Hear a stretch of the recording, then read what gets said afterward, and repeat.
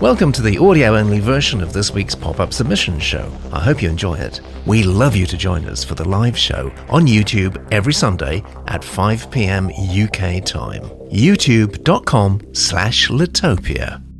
Yeah, hello. Very, very good to be back with you again. It was a good show last week, wasn't it? That's quite a high standard to beat this week. Who knows? We may well do. Our amazing guest is Emma Reid, who's an author and very famous for being Emma Reid. And it's Dean. We all know Dean. We all love Dean. He shares a bookcase with another famous guest on this show. It has been observed. Let's see what's going on for you, Emma. What's been happening in the few weeks since we last saw you? Oh, well, it's been all go here. It's really exciting. Yeah? I've been to the cafe. I've been to the pub. I've been to the hairdressers. Oh, you're making me jealous. I've been to a bookshop. You lucky, lucky thing. It's been great. You're moving out of lockdown. Isn't that brilliant? Yeah. What's on your night table for reading? At the moment, I have just finished reading Will Dean's Last Thing to Burn. Yes. I've got... That was actually... Okay, so let's just make this really clear. I was giving you a hint there to introduce your chosen book. I wasn't literally... I thought you were just, generally interested. You can tell. We don't rehearse this, you can tell. Yeah, what's your book of the week? Okay, my book of the week is Jelly by Claire Reese. Yeah. And I'm just going to read you the little caption on the front, which you can probably see there already. It says, trapped on a jellyfish. Oh, my God. Really? Yeah. And that perfectly sums up this book. It's a YA dystopian, but, yawn, there's so many YA dystopians. We get a lot of that, that's for sure. This is different. The author has just gone, what if a bunch of people were stuck on an enormous jellyfish in the middle of the sea? I like it. Let's go with that. I love it. I'd buy it just on that. Fantastic. Thank you, Emma. Same thing to you. Not literally what book is on your night reading stand. Let's make that really clear. That was a metaphor for what book would you like to introduce us to, Dean? This week I've gone with How to Be Both by Ali Smith. Okay. Interesting. And it is? It's Ali Smith's. She's a bit of an anomaly for me because I don't normally like so-called literary fiction, and I tend to like things to be a story to get going quite quick and things like Good that. Story. Yeah. Yeah, and some of her stuff is you don't really know what the hell's going on, to be honest. But her writing is so accomplished, and the way the way she plays with language and words. I think she's actually been compared to Dickens before. She's kind of witty writing. It's just a joy, to be honest. And so I've actually ended up reading most of her stuff. But I've singled this one out, How to Be Both, because it's apart from the quality of the writing, it's an interesting kind of concept in that you've got two stories going on. One in modern day, which is the story of a teenage girl called George. And then alongside that, you've got the story of a 15th century Renaissance painter called Francesco. Yeah. But depending on which copy you've happened to pick up, the stories could be in a different order. So it's kind of a random... right. How interesting. I wonder how they did that. You get the same story, but it's just that they split it up differently. But depending on which one you've picked up, the kind of the... the texture of the book is going to be a bit different because you're very interesting. Very interesting indeed. Invites people to sort of get together and say, "How was yours?" Well, mine was different to yours. I love it. I love it. Great idea. I wish reading the same story. I think if you're reading it in a different order, it does give a different flavour to it. Got it. And understood. Let's look at those two recommendations there. Last time you get a chance to scan the QR code there. We use QR codes quite a lot. Make a priority submission at priority.litopia.com. Yeah, now let's catch up on what happened last week. It was quite a show, actually, as you may remember. Our guests include a new face for the first time on Pop-Ups. We had Liverpudlian author Jack Byrne, as well as the always popular Kaylee Finn, who shares a bookcase with Dean. Here's how the voting went. We gave Journey's Promise by Johnny Hall 45%. You said 45%. So far, so good. We're in agreement. Jordan Burke's Summer of 71 got a 70 on the show. We like that. You said... Oh, you went a bit low on that. You said 60. You're never wrong. Mary's Good Time and Old Legeriton. I'm still not sure if I've got that pronunciation right. Got 60 on the show, and you said 67.27, to be precise. The Stories We Carry by R.A. Ray was the joint winner on last week's show with a very impressive 80%. But you said 75%. James Dixon, a novelist, playwright, poet based in Glasgow, wins with his middle-grade magical realism entitled The Billow Maiden with a popular vote of, yes, exactly the same as what we said, 80%. Congratulations, James. Strong show, very strong submission. We all liked it, and that includes the greater, wider reading public. And just a reminder that you can vote. Even though you may not be watching this show live, you may be watching the recording somewhere. You've got 6.5 days until next Sunday lunchtime to exercise your vote on these submissions. Let's see the first one today. This is called Heavenly Bodies. It's from Michael, and it's fantasy/comedy. What a great way to start the show. And this is Michael's blurb. Jim is an angel. He works for a lookalike agency in heaven. He's Jimmy Ready Mix. He also tutors promising earthbound musicians. Unfortunately, he's a show-off as well. He walks on water and provokes an almighty row with hell. Baphomet kidnaps him and drags him to her lair. A rescue mission is planned by his earthly protege Lisa and colleagues Kenneth Williams and Richard Quire. Victor, a disgruntled hell resident who was sent to hell by mistake, joins the mission. All right, let me tell you about Michael. I'm a new writer, and this is my first novel. I'm from Sheffield, a graduate of Sheffield Hallam University. Most of my life, I've worked in social housing as a housing officer. Very good. We want to give you an excellent launch, Michael, and so we've got Emily to read it. Chapter 1. In the Beginning. Victor hesitantly stands from a crouched position. He looks down into the green valley below at the Farmley farm, his face red and eyes fearful. A slow stream of smoke flows from the crooked chimney. Sheets blow on the washing line in the breeze. He sees the kids kicking a ball back and forth and his wife, cross-armed, leaning on a wall. This is their farm, their life, all their dreams were born here. It provides an income, a home, and hope for the children's future. Victor takes deep breaths, as though winded, but he struggles to fill his lungs. His chest is tight, his heart beats like a drum, and he is lightheaded, making him unsteady on his feet. He fumbles in his trouser pocket and removes a handkerchief. His shaking hand dabs the sweat from his forehead. Victor Sheridan is a huge red-haired man standing at 6'3" in his stocking feet and weighing in at 240 pounds. It's fair to say he's a mountain of a man. His long hair moves in the blustering wind, and apart from his eyes and heaving chest, it is the only movement from his body. He would be, on any other day, an emotionally stable man, a solid character, resolute and strong, but not today.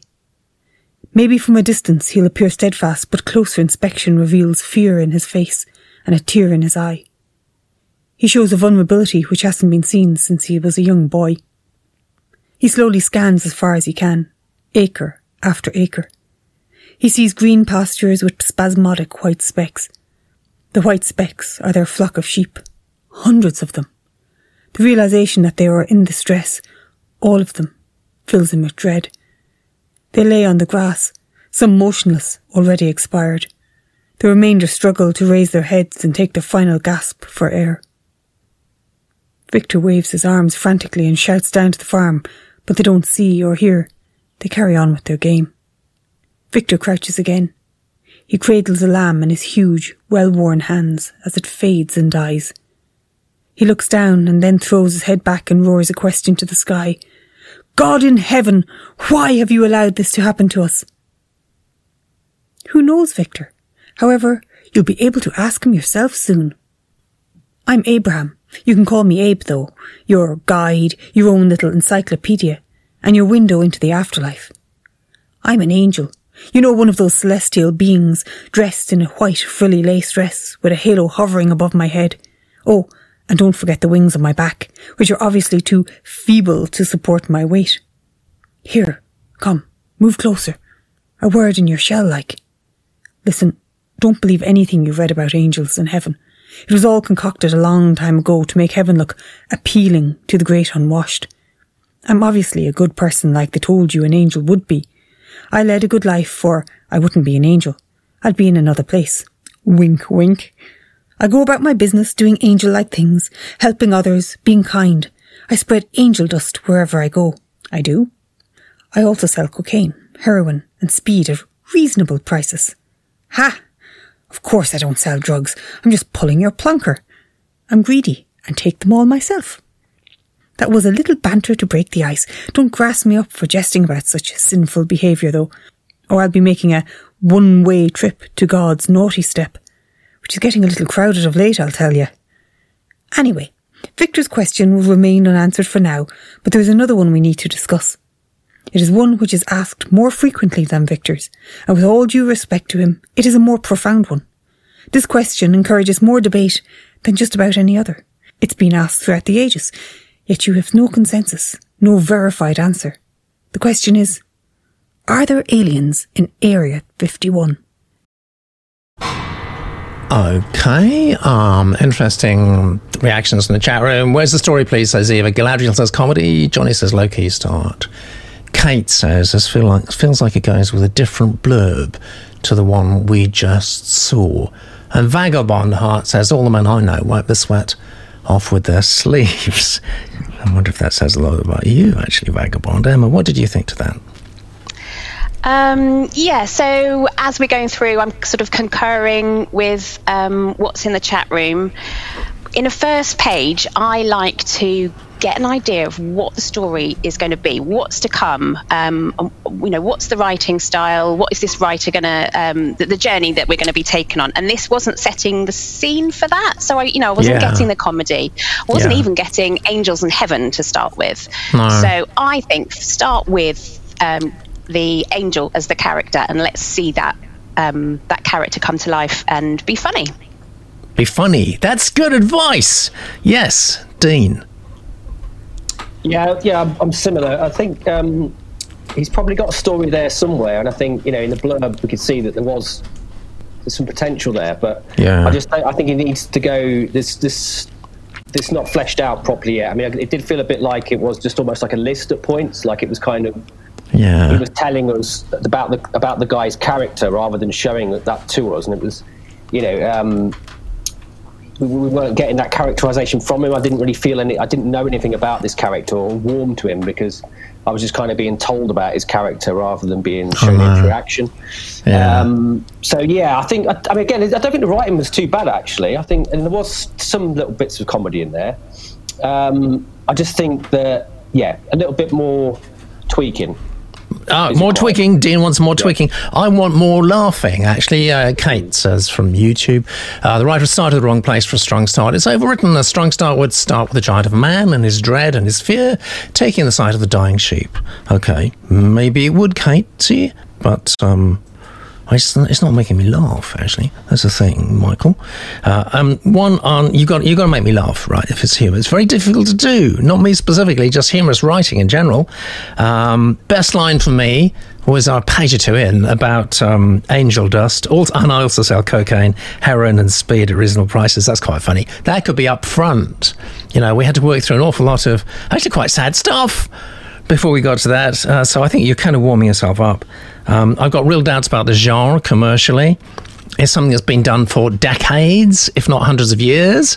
And the big question I know that I would be facing were I to take this out to publishers is they want to know, well, what's different about it and why now? That's always a difficult question. Isn't a question they throw at you when they can't see a good reason to publish it. Why should we publish this now? And that's not being answered, really. And what we need is a forceful response from you to that. Why now? The answer, I think, if I may humbly suggest you, is because I've got this soggingly good story to tell in an interesting, fascinating, humorous way. And you've just got to charge straight in and do that. Let's come back to you, Emma, and ask you for a number, please, between 1 and 5. I wasn't taken with it. I'm sorry, right. Michael. It's a 2 for me. That's a 2, yeah. So that is a baseline from Emma today. Dean? Yeah, I feel a bit tight about this, but yeah, I'm in the same place. And where it is at the minute, I'll go with 2. That's what we got to judge. It's a 2 from Dean. And yeah, I mean, sometimes, we do get a bit carried away. I do as well. And we think there's so much promise in this. I'm going to give it another few marks. But strictly speaking, we do have to judge what we see in front of us. And right now, on the basis of the writing that we've shown, I also am going to go for 2. I would be very interested to see what the chat room's doing. Oh, they've gone for a 2 as well. 2's all round. It's not 30. That will go up in a few seconds' time when my score gets added on.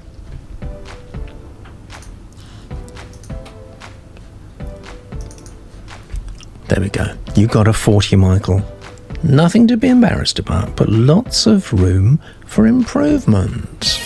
Let's go straight on to the second submission of the day. It's The Geist World by Ian and his fantasy.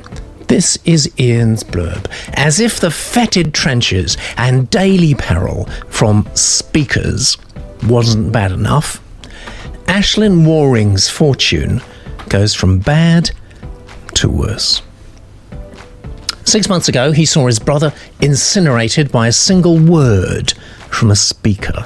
Oh, I get the idea. Since then, he's gone on to drown his sorrows in liquor until he's called back to active duty. Top Brass believes they've recovered an artifact that will create speakers of their own. They want him to guard it, but little do they know, he's already connected to it in a way no one could guess. Oh, well, you've hinted. Let's tell everyone about Ian. I've been writing books for something like 10 years. And The Geist World is my 7th completed novel. I'm living in Huntsville, Alabama, with my unbelievably awesome wife and 2 kids. I also enjoy singing, songwriting, and I record my own music. You are veritably a Renaissance man, Ian, so I think the least we can do is to get our own Renaissance man to read it for you. The first page. The Geist World by Ian. Read by Robert. 1. Brandy and water. On the northern banks of the River Essin, a farthing before it plunges into the watchful eye of Lake Leos, and half a day's train ride from the sea of Synovis, a city stands in the twilight of the world. The ruby of the Essin, the pilgrim's way, the southern fortress of Stadia. Its crimson tower still catches the light of the westering sun and sends it showering over the waterfront until the Essin blushes like a virgin on a wedding night. Desha is its name, long crowned, long coveted. It knows no equal along the river and turns its back to the great cities of the north. Here it is sovereign, and every wave that bows upon its shore pays it tribute. The bells of its old churches call forth the sun every morning. The music of its theatres lull it to sleep every evening. The crowd of pilgrims, the smoke of incense, the shouts of children, all create the music of the sleeping giant. Over this grand cabaret presides the crimson tower, solemn and sacred, like the gravestone of a god. It supervises the sons of Desha as they clamour into trains, and their mums moan and wave small kerchiefs, long drenched by tears. And it bears witness when those same kerchiefs cover the closed eyes of the returning. There is only one corner of the city where its light never touches, one small row that dwells in darkness. A bad memory, pushed to the back of the great sovereign's mind, but one it can never seem to forget. The grey lanes. Here lie the taverns, the gentlemen's clubs, and all manner of carnal pleasures, each more unseemly than the last. They hide in the shadow of the great tower, like roaches beneath a boot that never falls, and all the days long the shiftless amble the alleys, sotting out of selfishness or sotting out of sympathy. At the very end of the row, where the shadow lies heaviest, a peculiar building looks out of place. It is formed in a large blue circle with a massive keg perched atop it. The Brandy Well, a haven for drunkards who claim to retain a shred of dignity, though the whores who visit would tell differently. Strings of lights festoon the inner walls, giving off a golden glow that turns hazy orange through the smokes of a dozen cigars, and all around the bar sits the regular crowd. Factory workers, hard-time veterans, and old rivermen swap tired stories, and no one takes notice of the man at the far corner, who sits apart. A stranger might guess him mid-30s, but they would be a decade wrong. His shoulders droop under the weight of his finely tailored, grease-stained suit, and his hair has grown out in tight curls and matted together like a briar patch.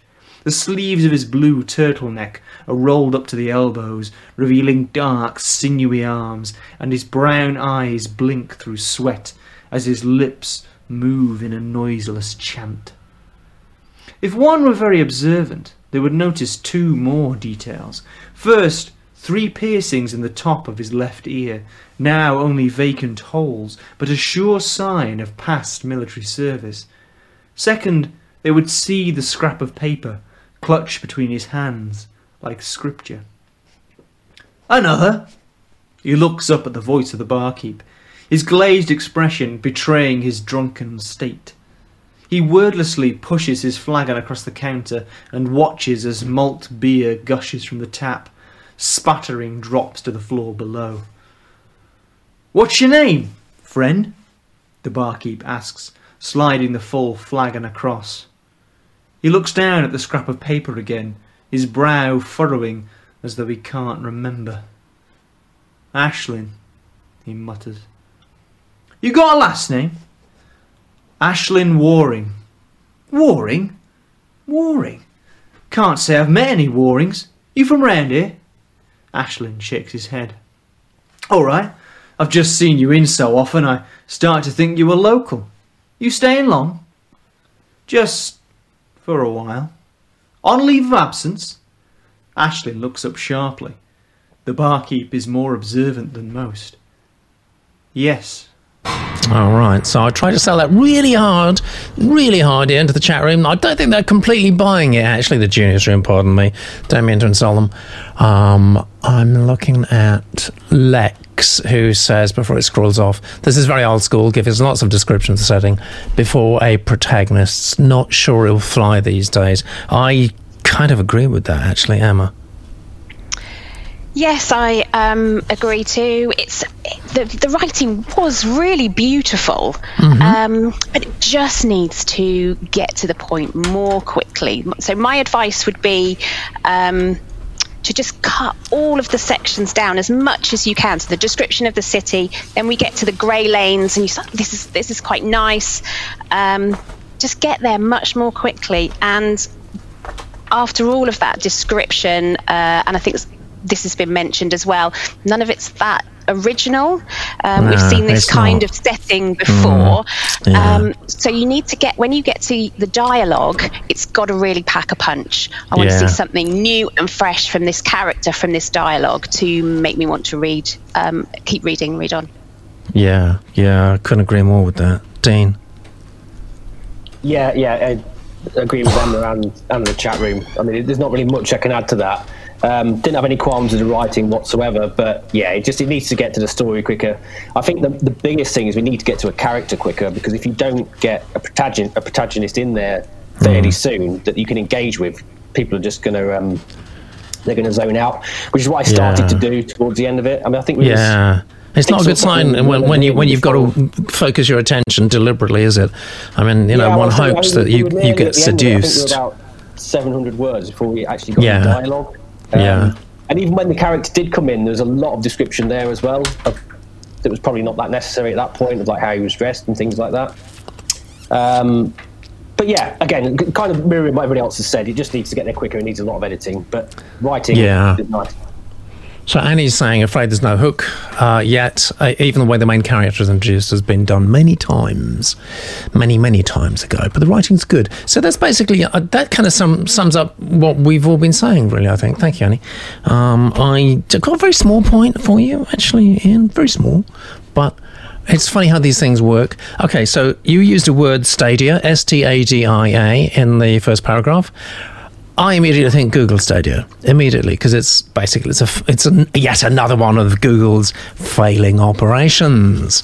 Whether is it going to be around in a few months or a year or two? We don't think it is. Do you want us to be thinking about that? A, and B, are the trademark implications? That's not quite so important, but the thing is, words have meanings and associations with people, and I think if you just got to be careful, because especially in the opening paragraph, you're throwing us all kinds of new words you created for new towns and landscapes and things. And you've just got to be aware that they might have other connotations in the real world. Coming back to you, Emma, for a number, please. I liked some of the just some of the flow of the writing, and the descriptions were beautiful. I think if you can hone that, it will be good. So I'm going to give it a 3. 3! I could tell a 3 was coming. I felt the pent-up energy there, the psychic 3. Yeah, Dean. Yeah, I'm going to toe the line again.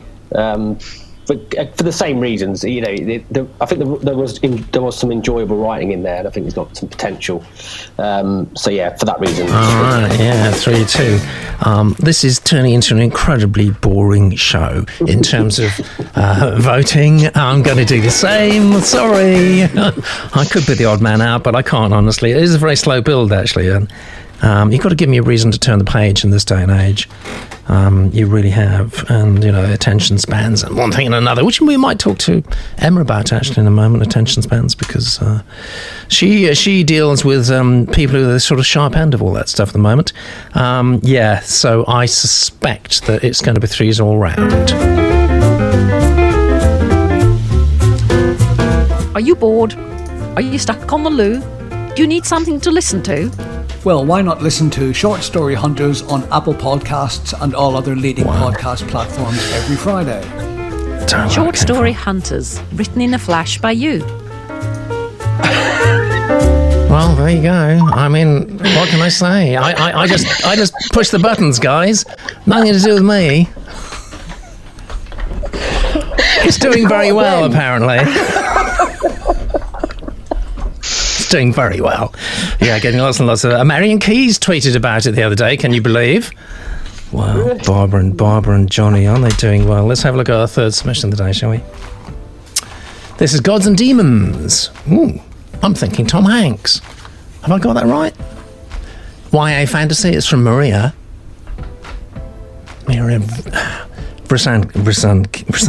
Brisanaki. That's close enough, isn't it? Just a tip, please give me pronunciation guides. Just assume that I'm completely ignorant about almost everything like that, and I will mangle your name if I have the opportunity to do so, so just spell it out phonetically for me. Also, personal pronouns. Let me know. So here's Maria's blurb. What if the coming of the apocalypse is the only way for two siblings to love each other? Half-blood warrior Meg should only care about one mission: kill humans. Prisoner in a military academy in the Rocky Mountains, she must be trained for that purpose. But she doesn't. Actually, she is the academy's troublemaker. She hates her brother, causes problems, fights with slashes, breaks rules, falls in love with a forbidden guy, plus... I love the pluses and the slashes. Plus, discovers deadly secrets. Gods exist and intend to bring the apocalypse with her help. Okay, so that was an unusual blurb there, Maria. Thank you, Anne-Marie from YouTube Live. Yeah, we got kind of random capitalizations there. It's not a good idea to do that. We do get a lot of submissions like that. Sometimes every word in caps. And it gets doesn't create a good impression, actually. So let's not do that anymore. let's not do that anymore.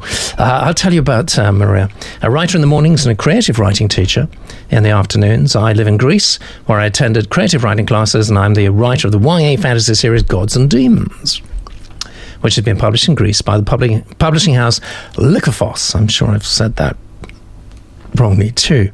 And only in Greek language, it's being read by both women and men 14 to 50 years old. This new edition, English edition, differs from the first, not only in language but also in plot, and hasn't been published. I've also completed the adult paranormal fantasy romance Evil Games, also inspired by Greek mythology. That's quite interesting. I'm currently working on a new fantasy series based on the Greek and Chinese mythology. Okay, that's very cosmopolitan of you. Let's try and get the most cosmopolitan reading we can get from Kate. The first page. Gods and Demons by Maria, read by Kate. Chapter 1. Invisible. I'll be invisible. I took a deep breath to summon up some courage and allow my words some time to be impressed upon my mind. Invisible, invisible. I won't fail this time. The silence bell had long ceased ringing, notifying all half-blood apprentices and dark-blood students to retire at their dormitories for their 9 o'clock night's sleep. It shrieked like a teapot unremembered over the fire, incessantly, playing the most nerve-wracking metal sound that used to wake me up every morning for my training sessions and reminded me of the respite and repose time every evening. Nevertheless, I barely heard it today. I had already come to my dormitory early enough in search of the amount and the kind of clothing I should take with me. I definitely needed thick clothes because of the freezing cold that permanently resided here on the Rocky Mountains, but not that many, so they wouldn't burden me on my trip. Not many. Bearing this in mind, I stood over my narrow bed, trying to make up my mind which of the 2 pieces of clothing lying before me I should take, the cardigan or the sweatshirt, maybe both. No, I couldn't possibly take both. My rucksack would become heavy enough, and I wanted it to be as light as possible. Damn it, why can't I just move about in the snow only in thin clothing like all the rest of the dark bloods? This low-temperature endurance they had was so beneficial and goddamn irritating at the same time. We half-bloods, being half-dark-bloods, were supposed to have inherited this gift, so why did I always suffer out in the cold? I sighed and finally stuffed the sweatshirt in the rucksack without folding it first. I took the cardigan too. I put it on above my already thick sweater, knowing that the combination of the 2 thick garments would hinder my movements. But I had no choice. I needed as many clothes as possible to protect myself from the cold. Now what else? I looked around my tiny dormitory in case I could remember any further essentials. My small wooden desk below the window was messy. I had thrown all the useless stuff there. My single-door closet was also standing open, and my scant clothes were untidy and thrown haphazardly. Normally, I should have had my rucksack prepared since yesterday, but I would have taken the risk of bumping into some sudden evening inspection our generals used to make as they swept into our dormitories in the middle of the night to check on us. If something like that happened last night, they would have seen my rucksack and the empty closet.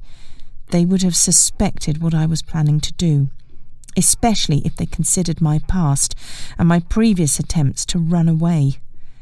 I would have gone under interrogation and might have ended up in solitary confinement like the previous times. I couldn't possibly take such a risk again. Headmaster Lazar had said he wouldn't give me another chance. So now, instead of being outside the academy, I hadn't even set off. It was already... I wish I knew what goddamn time it was, but I was so absorbed, revising my escape plan in my mind over and over again. It was definitely today that I had to flee from Corvinius Academy. All right, I'm just going to talk about the presentation for a moment, please. So, Maria, something quite horrible has happened. What you've done, and it was highlighted there on the screen, actually, and Kate, who is our reader, she's live with us now, she's saying when she looked at it, it wasn't as bad as it looks now. What's happened is that you've gone for justification. That means, each line looks exactly the same length. The weird way in which the justification has been achieved and presents itself in different ways, and different people see it, different screens, and maybe even different programs. The weird way that's been achieved is by inserting extra spaces in between each word. That's not the way that most modern word processing programs do it. So what was happening there with our own sort of little spell checker, it was saying there are lots of spaces in between these words. Why is that? And that's why it made it look so particularly bad on the screen. However, you've got to sort of, I don't know what you're doing to make it look like that. I couldn't get over it, actually. I know, greater minds than mine in the chat room, and I'm sure our panelists too, could actually get into the text. I couldn't even get that far. I couldn't get into the text personally. I was just too damn distracted. Don't do any justification, basically, when you're sending stuff in. I know it gets justified and nicely cast off and all the rest of it when it gets into production, when a book goes into production. But at this stage in the game, when you're sending manuscript out to agents like me or to publishers, don't justify it. Don't even use the font you used, please. This is another useful tip. Sans serif fonts look awful when they're used for body type. Use a nice serif. My favourite is Garamond. Times New Roman is another alternative. That looks a little bit severe. Garamond has got a nice, relaxed quality to it. Just some presentation hints there. I think this is an extreme example of presentation that really is working against the manuscript. But Dean, what did you manage to think apart from the way it looked? Yeah, I was just writing down Garamond for later. Yeah. I was a little bit, put off by that as well. What I found, but that aside, from the start, I think somebody else mentioned this, that the title was a little bit generic, so you might think about the title. The blurb itself, although it was a bit odd, I thought it was exciting, and I think there was some potential there, and I think it was of the genre. I mean, you could almost imagine this kind of being one of those kind of YA action movie adaptations, maybe. Yeah, with Tom Hanks. But the writing itself, I actually quite enjoyed it. I think it flowed quite well. Okay, good. I thought the character had quite a nice sort of voice. But as many were saying in the chat room, we were looking at the start of the book being like several paragraphs on packing a bag. And we didn't really get to any kind of story until that last line, when we knew that the character was fleeing this place. But for all the rest of it, it was just talking about packing a jumper and things like that, and we didn't really get much of a story. But I think the only problem is that they probably started in the wrong place, Yeah, absolutely. Yeah, I mean, all I got was cardigans and sweatshirts and rucksacks. And I'm sorry, Maria, I am going to give you some advice, from my opinion anyway, for writing a first page.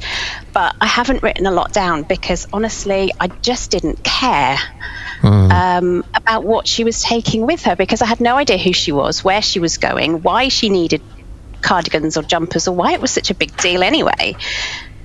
Just chuck the cardigan in, go. So in a first page, or certainly a first chapter anyway, I want to see where, what, and who, and I want something exciting, especially in YA. Exactly. Young adults, teenagers reading, they have so many other things that they could be doing. They need to be gripped by a book, and when they do, they will fall in love with it, and they will be so passionate about it. But you need to give them something to get passionate about, and it's not cardigans. Well, you say that. I was actually quite keen on cardigans a few years ago, and then I got into Hawaiian shirts instead. But I've reserved the right in my old age to get back into cardigans, I mean, Yeah, but you're not a teenager. No. True. All right. So I got to ask you, numbers.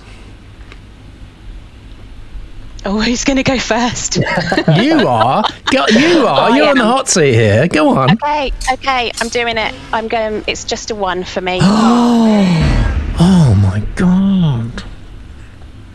I thought we'd hit rock bottom with Emma when she started out with a 2.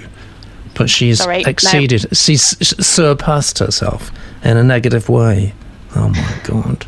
Dean. No, I'm going to go 2. I'm going to go 2. Just 2. And again, it needed to get somewhere. But I did quite like. I quite enjoyed the writing of it. Yeah. Okay. The shirts are everything. I know they are. Lex said something very funny but very cruel earlier this year. That COVID-19 is a COVID-19 quote. I'm afraid you have crows. Yes, that's good. That's good, but dreadful. All right. So, yeah. What am I going to? Okay. 2 as well. 2 as well. I don't know. Actually, I don't. I couldn't get into it. The Half-Blood thing. Yeah. Its presentation really matters, I don't know. I've gone on about this. I'm not going to do it again, but it does matter. It really matters, actually, when you're sending stuff in. It's people often underestimate the importance of presentation, actually. It can work heavily against you, and it can modestly work in your favour. So, and I think in this case, Maria, it's worked against you, I'm afraid. I'm sorry about that. Let's see what the chat room has scored on that. They've gone for 2 as well. They've gone for 2. Emma's been very hard, actually. Very, very hard lady, I think, Emma. Let's find out. Emma? We're going to be fair. No, I don't need you to be fair. I want you to tell me about badges and Death on the Nile. Why are they your two most favourite things? Oh my God! Death on the Nile was on. We were watching it on Bank Holiday Monday. Oh, it is my favourite film. Which one is that? All time. The 1978 version. Okay. I haven't seen the new version. I'm scared to see the new version because it's probably crap, isn't it? Actually. Yeah, probably. It won't compare. It can't compare to Angela Lansbury in those costumes. Yeah, but once you know, I mean, you know how it's going to end. So, I mean, that's the thing about Christie, isn't it? I've just been reading all Christie's again. I don't know why. I think it's lockdown, actually. It's just made me go weak in the head. But you know how they're going to end. So why would you read them twice or watch them twice?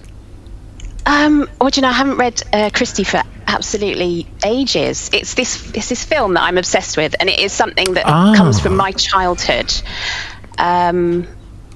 Because I used to watch it with my dad. We were both big Egyptology fans, and growing up in the 80s, it was so exciting to see a film with all of these celebrities in. It's commonplace now. Everybody's doing a show. No, in those days, it was big.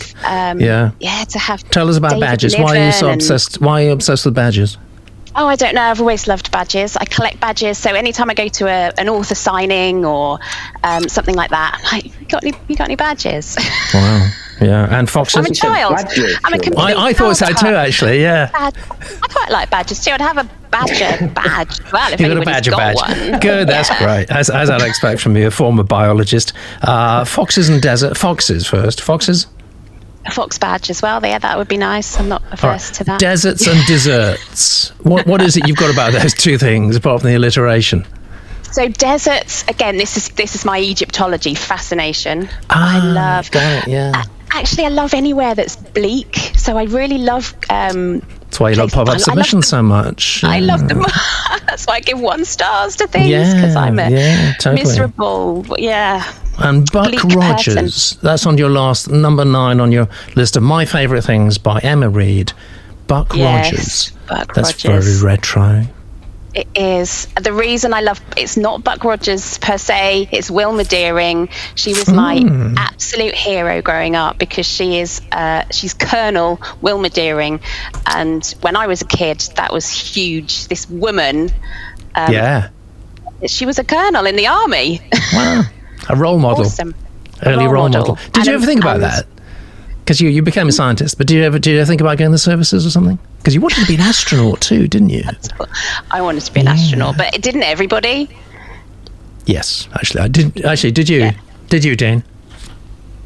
At some point, I think. Yeah. When I was a little boy. Let's have a look at your website. Tell us what's happening to Milton the Mighty Spider. What's going on? Let me show you what's happening with Milton the Mighty. Yeah, go on. Here it is. Can you see that? It's really sort of shiny and reflecting I can't in my... A bit higher. Put it a bit higher. It's like someone scrawled over the bottom. I can't read a single thing. What is it? This is my Chinese version of Chinese. Milton the Mighty. Mandarin. Oh, wow. Yeah. What a thrill. And you can't understand a word, can you? Look at that. Do you know, I've had a play with Google Translate. And it doesn't, I don't think it does it quite right. It comes up with some really bizarre things anyway. I hope I haven't written that. But yeah, it's lovely. It's just really beautiful. Very happy for you. That's a wonderful thing.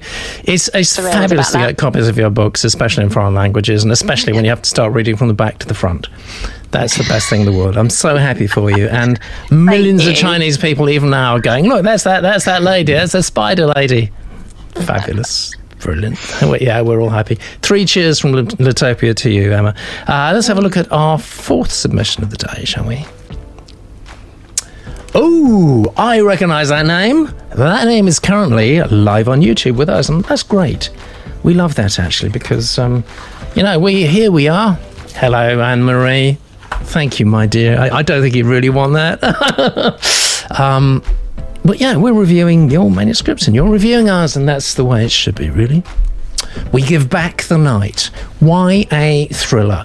We are absolutely into Emma's territory here. Yes, I'm excited. And this is Anne-Marie's blurb. Evie has a secret. She's the notorious street artist Orby and spends her nights painting the streets of Coventry with the help of her art partner, Jake. Since the death of her best friend Robin 2 years ago, street art has been the only thing that makes Evie's life feel worthwhile. However, her secret is threatened when a shadowy figure calling himself Byron starts blackmailing Evie into completing his increasingly dangerous challenges, desperate to avoid arrest and hold on to her street art. And there, it's been truncated. I'm sorry, we only give you a certain number of characters, but I think we get the general idea. Kaylee loves the blurb. You're getting some good comments on the blurb already. Hannah loves it. Our own Annie loves it too. Title. Wow. I think we could just stop at this point, actually. Go for marks now. No, we can't. We've got to get a handle on who you are. I'm a graduate of Warwick University's Creative Writing BA programme with prose and poetry publications in several literary magazines and anthologies, including The Little Book of Fairy Tales, recently released by Dancing Bear Books. Highly creative, Anne-Marie. We need a highly creative reading, and it's going to be from Kay. The first page. We Give Back the Night by Anne-Marie McQueen. Read by Kay. Chapter 1. With the last hiss of the spray can, Evie adds the final touches to the letter Y, spelling out Orby on the paintwork of the dormant train. She steps back to admire the finished product. Her nighttime alias covers at least half a carriage in bubble font, drowning the corporate logo of the train company under waves of colour. The tag is a complex piece of work. Each letter is made up of several layers, twists of verdant green and gradients of purple. She'd been worried about this one, knowing there was a high chance she wouldn't be able to pull it off. Her hands are shaking after hours of intense concentration and high doses of caffeine. Her fingers numb with cold. Although she's dying to rip the raven black scarf off her face and take a deep breath, she resists, because the air is still thick with a cloying stench of paint. Though it keeps the worst out, the scarf isn't impenetrable, and sometimes the toxic fumes from the spray paint make her lightheaded and nauseous. She should probably get a proper mask, but she prefers the feel of the soft, familiar fabric against her skin. "You done then?" She jumps slightly as Jake walks up behind her, then silently curses herself for not staying alert. A rookie mistake. "Nearly," she mutters, tuning back into the familiar nighttime sounds she's become accustomed to. The wind, shuddering trees, an owl's hoots, the distant roar of a car. She's always preferred night to day. There's something comforting about the darkness, the way it hides the imperfections of the world and makes everything look ghostly and beautiful. She loves the silence. She loves the soft amber glow cast by the street lamps, the silvery sheen of metal and the way tarmac glitters when there's enough moonlight. She loves the way buildings become ominous blots against the horizon, and the spires of Coventry Cathedral twist upwards into the indigo skyline like thorns. The night gives her the illusion of freedom. She gets out a black Sharpie and begins to draw a border around the bubble font. Down here in the tracks, the trains seem monstrously huge, metallic mountains towering over her, closing her in on every side. Spotlights cut through the darkness and illuminate their sleek forms. Jake gets his old DSLR camera out and snaps a photo of her work with the flash on, which annoys her because it's an unnecessary risk. He whistles appreciatively. "You've really outdone yourself this time," he says. "Everyone's going to be dead impressed when they see this tomorrow morning." "It'll probably be gone by then," she says, though she can't hide a smile.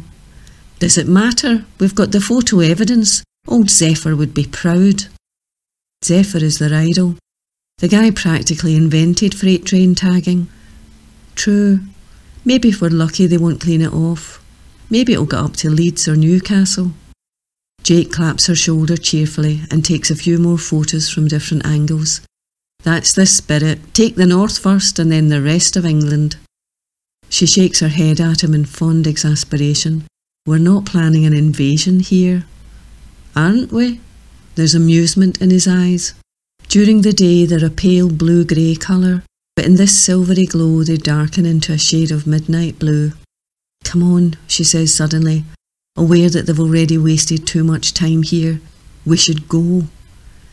Jake puts his camera away. She gives her masterpiece one last appraising glance, searching it for mistakes before turning her back on it. They can't afford to stay out in the open where they could be seen.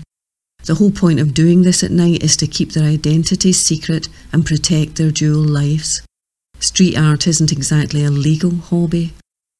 Just as they turn to leave the train yard, she hears something which makes her freeze in place.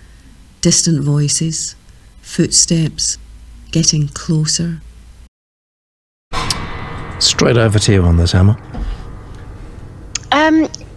Yes, I am loving this. It is 100% YA. It's got great voice. I like the character.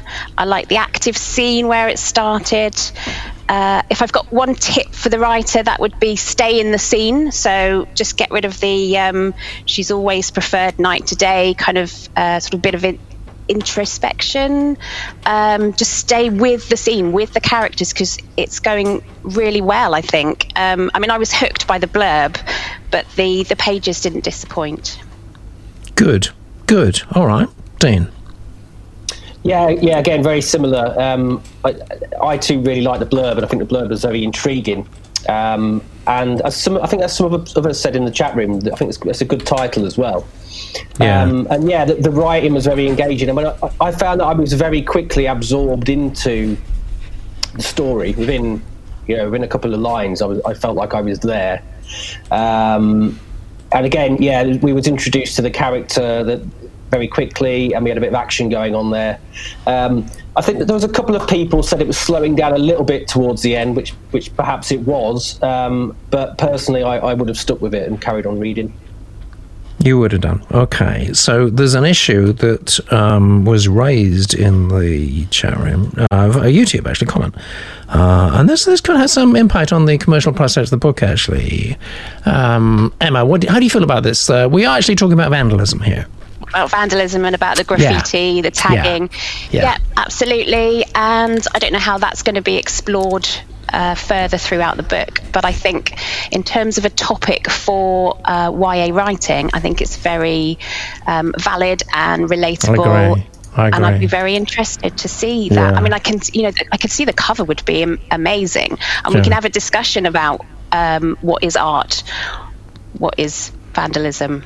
Yeah, well, we'll have a discussion about that. Let's have a mini discussion about that right now, because it affects the commercial prospects. Now, let me tell you about a friend of mine who's a director, and he did a piece for a magazine program on television some years ago now, when tagging first started, and he just followed Tagging Gang around for, I think, a couple of nights or so, and went out, and it was a neutral piece, is a good piece, but neutral. He was prosecuted very, very intensively by the police, not for saying this is a good thing, not for encouraging people to do it, but simply because he filmed people in the action and it was broadcast on television. And it's actually, I mean, you can Google it now, in fact, and it was quite a big law case. It went to the High Court, and he was found not guilty. But, you know, a horrible thing going to the High Court, and interesting the police took that view. I don't know if they take that view today. I don't know if it would be a major drawback for a publisher just dealing with a subject like that. I hope not. What do you think, Dean? I mean, at the end of the day, it's fiction, isn't it? You know, I mean, yeah. I guess there's a thing of is it going to encourage young adults to go around spraying train carriages? Maybe, but I think, you know, I mean, there's probably worse things in YA. Yes. I mean, we get murders, and, you know, like Twilight. I mean, what's that about? You know, what's going on there? Yeah, quite right. Yeah, I mean, even like things like Harry Potter. I mean, you know, there's murders and stuff going on in them. So and young adults, they're not 7-8 years old. They're probably And then, you know, you got things like Banksy and that as well, haven't you? It's like the whole kind of culture of street art now. And I know this is talking about the illegal stuff, but there are places where the councils have places where there's walls and things put aside for young artists to do their graffiti, and it's, you know, it's kind of sanctioned by them.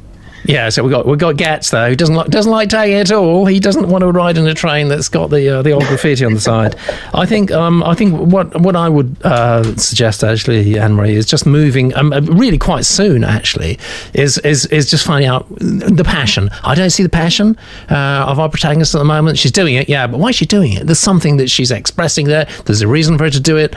I don't know what it is, what's going on, but there's something that we need to bring out there. Why she's got to do it. It's why she's driven to do this, and I'd like to see that. I'd like a bit more voice. I'd like a bit more immediacy. What I'd really like actually is to be able to talk about this in one of the huddles that we do every Saturday inside Litopia. But we don't talk about huddles. That's the first rule of huddles. Emma, numbers, please. I think this is a 100% YA. It's right on target for me. I'm going to give it a 4. You gave me a little flutter just then. I thought we were going for 5. You said 100%. You meant 80%. You're a scientist. You know what you're talking about. Dean. 80% from me as well. Yeah, a 4 from Dean. We have no sound effects today, so sorry about that. And I think the agent... Yeah, the agent's going to go for 4 as well. Let's see what the chat room, the genius room, is doing on that. We're just waiting for mine to go up. I think it's going to be quite good, wouldn't you say? Yeah, it's an 80. Anne-Marie, you're with us live. You've witnessed. You're 80%ing by everybody today. It's not bad. You could be the winner. We don't know.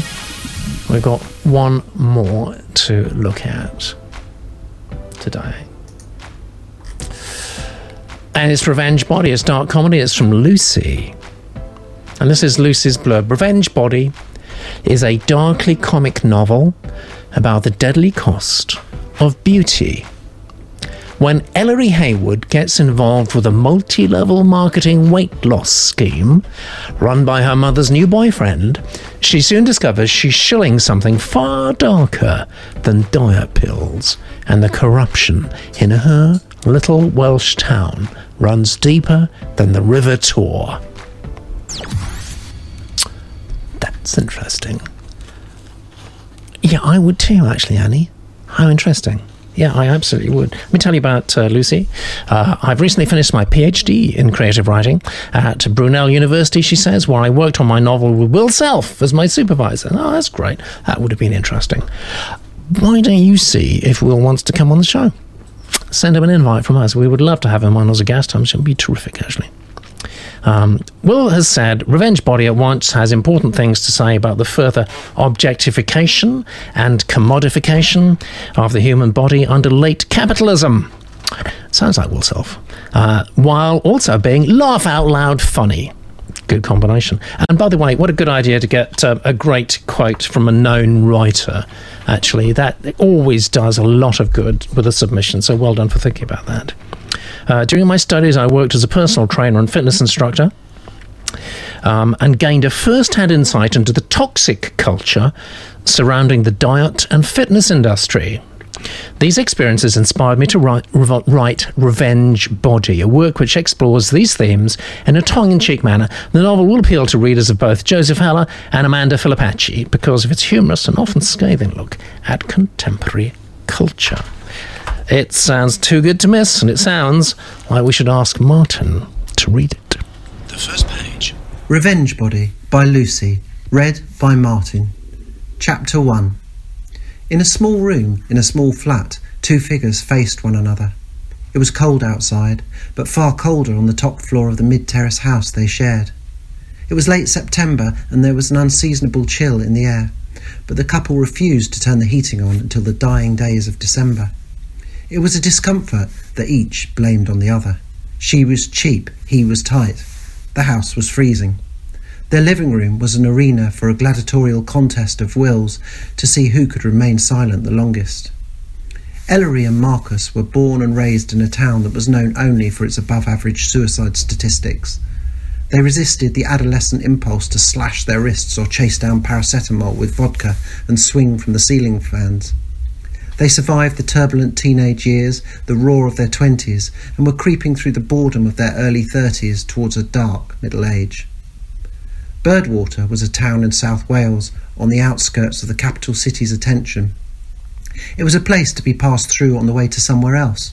The town centre had been emptied by the outsourcing of fashion stores and coffee chains to the discount retail park off the M4.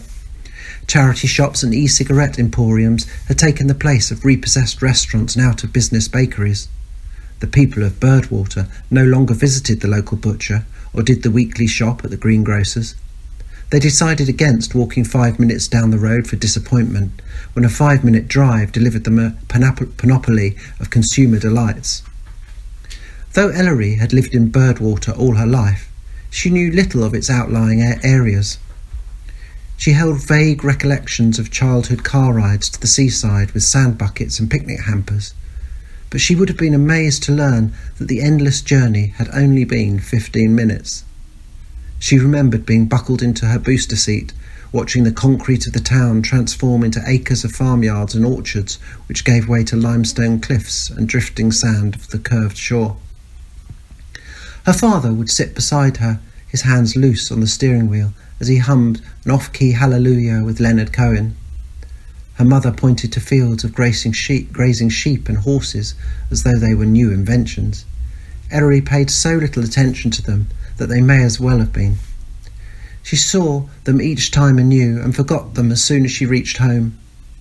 "What sound does a cow make?" her mother would demand to know, hell-bent on educating her idiot daughter. Ellery would shrug. She did not care. She was 8 years old and her parents were beginning to worry. Scenery did not interest her. She did not need fresh air and sunlight.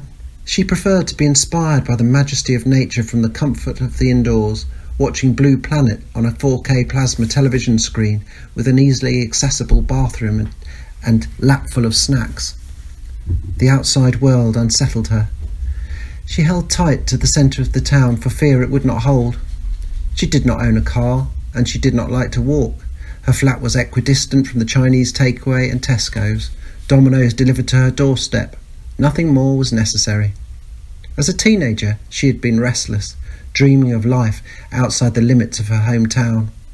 Family holidays gave her a glimpse of big cities and bright lights. Books and movies filled her head with daydreams of cigarettes along the Seine, literary salons with intellectual Manhattanites, and sunsets watched from the balcony of her big city apartment.